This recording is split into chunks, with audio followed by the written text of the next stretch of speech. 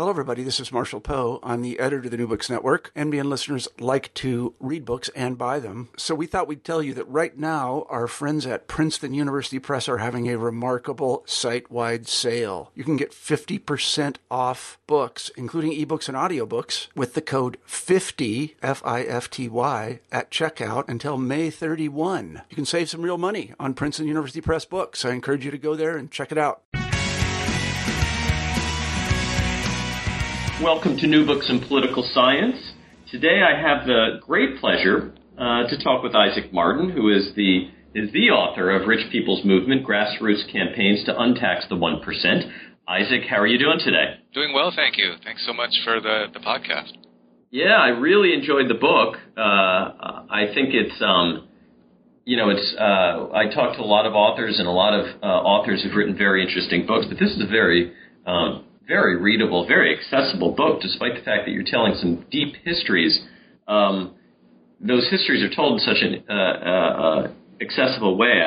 For that reason, I really enjoyed it. Now, I've read the book, and I know some things about you, but maybe we can start by allowing you to introduce yourself a little bit more, what your background is, where you are now, and where this book fits into your, where you've been. Sure. So I'm a professor of sociology at the University of California, San Diego, and I've spent the last, 10 years or so doing research in one way or another on taxation and on the politics of taxation in the United States, in the course of which I got really interested in the question of why Americans from time to time get really exercised about our taxes, these sort of tax protest movements that look back to the Boston Tea Party and talk about taxation as an imminent threat to the American way of life.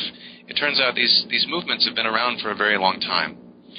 So I got interested in trying to understand better where movements like this come from, and I spent several years digging around in libraries and archives on the trail of some of the activists who made these protest campaigns against taxation come together. And the result of all of that was this book. Yeah, and the book is great. It has both the sort of the background of a historian. I don't know how much historical training you have, but the historical side of it is so interesting. The social science side of it is interesting. It, I think, speaks to both what the field of sociology is thinking about these issues, but also you incorporate a lot of political science as well. Before we get to the meat of the book, let's just talk about the title. You have a very provocative title to the book, but it's not altogether obvious what you mean by rich. So who are the rich in the title of the book, which is, again, Rich People's Movement? I should tell you a little bit about the background of the title, and then I'll answer the question about who the rich are. This title is intended as a kind of to pay homage to really a classic book in sociology and political science called Poor People's Movements by Frances Fox Piven and Richard Cloward, which was a book that made a big impression on me during my undergraduate and my graduate education. And Piven and Cloward tell a variety of historical stories about movements on behalf of poor people, including movements led by poor people to protest against their poverty and demand social change and more resources from the government. So I started thinking about the movements I was interested in as kind of the mirror image of that. These were protest campaigns that used the same kind of grassroots tactics, but the people on whose behalf they claimed to speak were people who already had a lot of resources, and in that sense they were the rich. The way I'm using rich in the title and analytically in discussing the concept of a rich people's movement is to refer to the people on whose behalf the movement speaks. So we can think of these as movements on behalf of the rich. They are also, to some degree, movements by and of relatively wealthy people. That is, they had a lot of pretty wealthy people participating in them. But they also had a lot of people participating in them who we might call middle class, who had middling incomes, who maybe had a little bit of wealth but were not among the wealthiest. Rich here, as I use the term, is a relative term. So I'm not talking only about millionaires. I don't have any fixed numerical threshold I'm using to designate who counts as rich for the purpose of designating what's a rich people's movement. Instead, I'm looking at movements that draw a line across the income distribution or the wealth distribution and say we're going to campaign for policies that benefit everybody above that line. And in telling the story, sort of the occasional emergence of one of these social movements in support of these objectives. One of the things you do is you use this phrase policy threat, and it sort of appears in the early part of the book, and it seems to be one of the theoretical pieces of what you're working on. So how do you define this term policy threat? And what role do policy threats play in setting up your analysis in later chapters? The concept of a policy threat is one that I really learned from political science, and especially from the work of Andrea Campbell, whose amazing study, How Policies Make Citizens, really influenced my thinking early on about the politics of fiscal policy. It's a wonderful book about the politics of Social Security. And one of the things that she documents in that book is the way that threatened cuts to Social Security actually provoked seniors to mobilize and helped to cultivate a kind of activist senior citizen identity among older Americans. Policy threat, as I use the term in this book, refers to any public policy that is perceived to threaten the economic security of a substantial constituency. And the policy threats that I'm focused on, because it's a book about movements on behalf of the rich, are policies that are perceived to threaten the economic security of the rich. The reason that a policy threat is an important concept for me is that policy threats seem to work differently from other kinds of events that can harm people's economic security. If you think about the life of a rich person in a competitive market economy like the one that we have, of course their life is subject to all kinds of unpredictable income shocks, ranging from downturns in the stock market to broader events such as recession, simply to perhaps the intervention of a new competitor in whatever line of business they happen to be most invested in. But policy threats are different and have different effects from these other kinds of income shocks, precisely because they come from policymakers, and therefore they provide a convenient focal target of blame. When you experience economic insecurity as a result of a stock market downturn, you might not know which buyer or seller, which of the many thousands of buyers or sellers you want to sort of picket or protest. It can be very hard to pinpoint blame. But when Congress does it, it's much easier to sort of construct a narrative that says the politicians did it, the politicians are to blame, and that really facilitates collective action. So policy threats are important for my purposes because they have some properties that make them really conducive to collective action. Yeah, and let's talk about some of the real interesting characters of the book. One of the first is J.A. Arnold. So who was J.A. Arnold, and what was he so good at that made the issues he backed successful? James Asbury Arnold, he went by J.A., sometimes he went by Pappy Arnold, was a really interesting character who grew up on a frontier farm in Illinois in the late 19th century, and then went to work for the railroads and ultimately found himself moving around the country, finally settled in Texas, and then from there went to work as kind of an organizer of business associations. He was a crucial figure in the creation of the Texas Businessmen's Association, which was an important lobbying organization for business in the early part of the 20th century in Texas.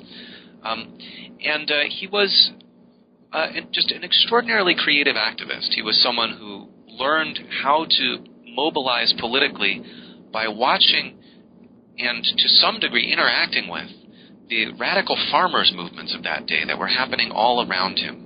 Growing up on the frontier, moving from community to community with the railroads, ending up in Texas in the first decade of the 20th century, he had a lot of exposure to the Farmers Alliance, the Texas Farmers Union, and other organizations like this that were really steeped in the populist tradition, and that had a particular way of doing politics that we now think of as grassroots politics. So part of what makes Arnold such a fascinating figure is here's a guy who spent his whole life working on behalf of organized business and on behalf of some very rich people, but who learned his ways of doing politics, his styles of political engagement, even very specific techniques of mobilizing grassroots participation in politics from people on the other side of the political spectrum. And was he successful? He was successful in mobilization, but were there things that he succeeded on in the policy realm? Did he meet his policy objectives? He had a lot of failures and a few successes. This was someone who sort of scuffled his whole life trying to win victories for the causes he believed in, which were generally the causes of business. And for a long time in the 20s, he worked for something called the Southern Tariff Association, trying to get together farm producers and especially people in the farm processing sector. Agricultural processors who worked, for example, making oil or processing hides and so on, trying to organize them to demand inclusion in the tariff schedule to get tariff protection for their products. That was generally a failure. He claimed some credit for getting some products included in the 1921 tariff, but he was not a super successful organizer up to that point. But he had one shining moment where he does seem to have been very influential, and that was the Revenue Act of 1926, which included the largest cut in the top tax rate in American history. Arnold's role in that was to organize grassroots, what he called tax leagues or tax clubs, that were basically local associations led by small-town farm mortgage bankers. Most of them in the South, but they also they had a particular concentration in Texas, but they also had a very large number of clubs in Iowa and scattered clubs throughout the Midwest to protest on behalf of people even richer than themselves. These clubs got together to demand cuts in the top rates of income tax that almost no one in the tax clubs themselves would have to face. Arnold was very successful at mobilizing these people and seems to have had some success in swaying a couple of critical congressional votes in ways that actually did bring about some very big tax cuts for some very rich people. One of the themes that runs throughout the book is the funny common cause that's often formed between groups that we might not expect to come together. And in thinking about this, I wonder if you'd talk a little bit about Vivian Kellams and how she fits into this story. She sort of comes next in your array of colorful characters. So who was she, and how did she fit into this larger narrative that you tell? Vivian Kellams is another one of my favorite characters from this history. She really was an amazing person. Vivian Kellams was an industrialist. She had a career manufacturing what were called cable grips in Connecticut, which were devices basically for gripping and moving slippery metal cables, which proved very useful in the Navy, proved very useful in the electrical industry, and she had a lot of contracts with public utilities and with the federal government for her product. But Kellams was also a lifelong activist. She had been raised in Oregon by a father who was a preacher and a mother who was a suffrage activist, and she was a teenager at the time women got the vote, but the movement made a big impression on her. So later on in her life, during the Second World War, she became very active in the National Woman's Party, campaigned for the Equal Rights Amendment, and spent much of her life campaigning for the rights of women, and single women in particular. She also, during the Second World War, decided that the income tax was the root of all evil, and focused a lot of her efforts on taking the militant tactics she had learned from older suffrage activists and applying them to the cause of getting the income tax repealed. So, for example, she used to speak a lot about older activists who had modeled civil disobedience for her, who went and got arrested in front of the White House demanding the vote for women. That made a big impression on Kellums, and so in 1944 she announced she was no longer going to pay income tax and decided to commit civil disobedience against the income tax. And at several different times in her life, she initiated campaigns of civil disobedience in protest against the federal taxation of income and wealth.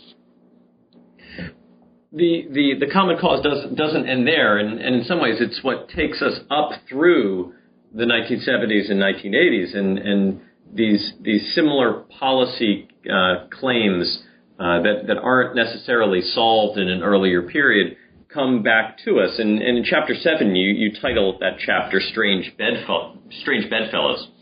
And you highlight some of the alliances during that period between anti-war liberals and fiscal conservatives. And this is where Grover Norquist enters into the story, a name, unlike maybe the first two, that many people would recognize, but might not know his full story. So I wonder if you could tell us a little bit about Norquist, and in particular about the varied political education that he had coming up in his career, and also the renaissance of the estate tax repeal that he was at the center of. Absolutely. Grover Norquist is a fascinating man. I've never had the opportunity to meet him, but I've read a lot about him, and he's played a really important role in the revival of the grassroots anti-tax right in the late 20th century and really its institutionalization in the 21st century. Norquist came up in the 60s and 70s. He graduated from Harvard in 1978, right around the time that some of your listeners may remember the property tax revolt was in the headlines in the United States, and in particular, property taxpayers in California were up in arms about their high property tax burdens. And the voters of California in that summer passed a ballot initiative called Proposition 13, which was a state constitutional amendment that limited the property tax and limited the ability of local governments in California to tax. Well, that was a very inspiring event. It was seen at the time as kind of a bellwether of change. California had until then been seen as a very liberal state. And activists across the country, including a lot of activists in Massachusetts, like Grover Norquist, took particular inspiration from it. So Norquist, immediately on graduating from Harvard, went to work for the National Taxpayers Union as an organizer traveling around the country trying to foment grassroots rebellions against taxation, trying to kind of ride the momentum that had been initiated by this California constitutional amendment campaign. Norquist's subsequent career is really interesting too. He's done a lot of things in his life. He went back to graduate school. He was an important player in the college Republicans, and he's been a very important activist in the Republican Party. But one of the more unusual things that he did in the 1980s, he got very involved with providing assistance to various anti-communist guerrilla movements in the Third World, and especially in Angola. And Norquist spent a lot of time traveling back and forth from the United States to Angola, and in the course of his travels, he spent a lot of time with revolutionaries there who had been trained as Marxist revolutionaries, knew a lot about guerrilla warfare, and found themselves in fighting a guerrilla war against a nominally Marxist regime in Angola. And Norquist really seems to have made a big impression on him. People who knew him at the time talk about the lessons he said he was taking away from the experience, and it really seems to have shaped his vision of what a taxpayers movement could do or be in the United States. So for a while he would talk unabashedly about the idea of grassroots tax protesters being American revolutionaries and fighting against the American welfare state in some ways metaphorically like the ways that revolutionaries had fought against colonial states and then Marxist regimes in Angola and in other parts of Africa. It's not surprising then you towards the end of the book you touch on the Tea Party and try to make a little bit of sense of how the Tea Party as a social movement also connects back to these earlier time periods. But in the interest of time, I wonder if I can just sort of, as a way of wrapping up, talk a little bit about your conclusion. In that conclusion, you say, and I quote, "The choice to pursue universalistic benefits for all rich people by means of public grassroots lobbying campaigns is puzzling. The solution to the puzzle is tradition." What do you mean by this? It seemed to get to kind of what the essence of your book is all about. What is that solution that you found? The really puzzling thing about these movements is that they're not the way that rich people usually get benefits from the American tax system, the kind of normal mode of politics. And this is familiar from generations of political scientists who've studied lobbying. If one has a lot of resources and one wants to protect those resources from taxation in the United States, there are a lot of other ways to do it. And lobbying your representative for a particular tax break for your firm or for your industry, or there are some notorious cases in which individuals and even families and even particular individuals got provisions written into the Internal Revenue Code that applied only to them to shelter some of their income or assets from taxation. And that's sort of the common mode of lobbying for elite tax cuts in the United States. So the real puzzle about these rich people's movements is that they take what I'm calling here a more universalistic approach, meaning that they're not just looking out for themselves or their industry, but they're publicly making claims on behalf of all rich people. That's really unusual, and given how many other political avenues are available to them, it's really surprising. When I say that the solution to this puzzle is tradition, what I mean is that people would not engage in this kind of politics, in this style of politics, if they hadn't been taught it by somebody. One of the crucial lessons of this study for me is that this style of politics we think of as the grassroots movement actually consists of a very specific set of skills that's kind of been passed down from one activist to the next. And many of these particular tactics that these activists used, many of their policy proposals, their very specific policy proposals, get handed down from one generation to the next by identifiable individuals, including some of these really colorful characters like Pappy Arnold or Vivian Kellams. This, I think, can shed a lot of light on the Tea Party. I think a lot of the tax-related demands that have been put forward in the name of the Tea Party, if we look at them closely, turn out to be very old policy proposals. And in fact, they're policy proposals that have their roots in, for example, the 1927 platform of the American Taxpayers League. That was Pappy Arnold's organization. Or the 1951 proposal put forward by Vivian Kellams for a constitutional amendment that would abolish all taxation of income and wealth. Or some 1978 proposals put forward by the National Taxpayers Union and other organizations for a constitutional balanced budget amendment that would also limit income taxation. These are old proposals, and they've been handed down. And the fact of that tradition helps us to explain this really puzzling pattern, which is why people sometimes mobilize on behalf of all the rich instead of just on behalf of themselves or their industry or their region. As I mentioned at the start, I really enjoyed the book. I strongly recommend it. I think it's just a very interesting read. What's next for you? Are you continuing to do research in this area, or is there something else that's going to be coming up in the future for you? What can we look forward to? Well, there are a couple of different directions I'd like to take this research next. This I think about this book in some ways as a sequel to an earlier book I wrote called The Permanent Tax Revolt, which was a study of the property tax rebellions of the 1960s and especially the 1970s. And I got very interested through that study in some of the deeper roots of the anti-tax movements in the United States. And so what this book allowed me to do was to dig deeper in the archives, look at some precursors for the movements of the 70s that I had previously studied. One thing I'd like to do eventually is to keep digging. I actually have come to the conclusion that a lot of these movements have even deeper roots. And one of the lessons of this study for me was that history has a lot to teach us about how political styles and political tactics take shape. So I'd be very interested to pursue this study with some follow-up research on tax-related protest movements of the late 19th century and earlier.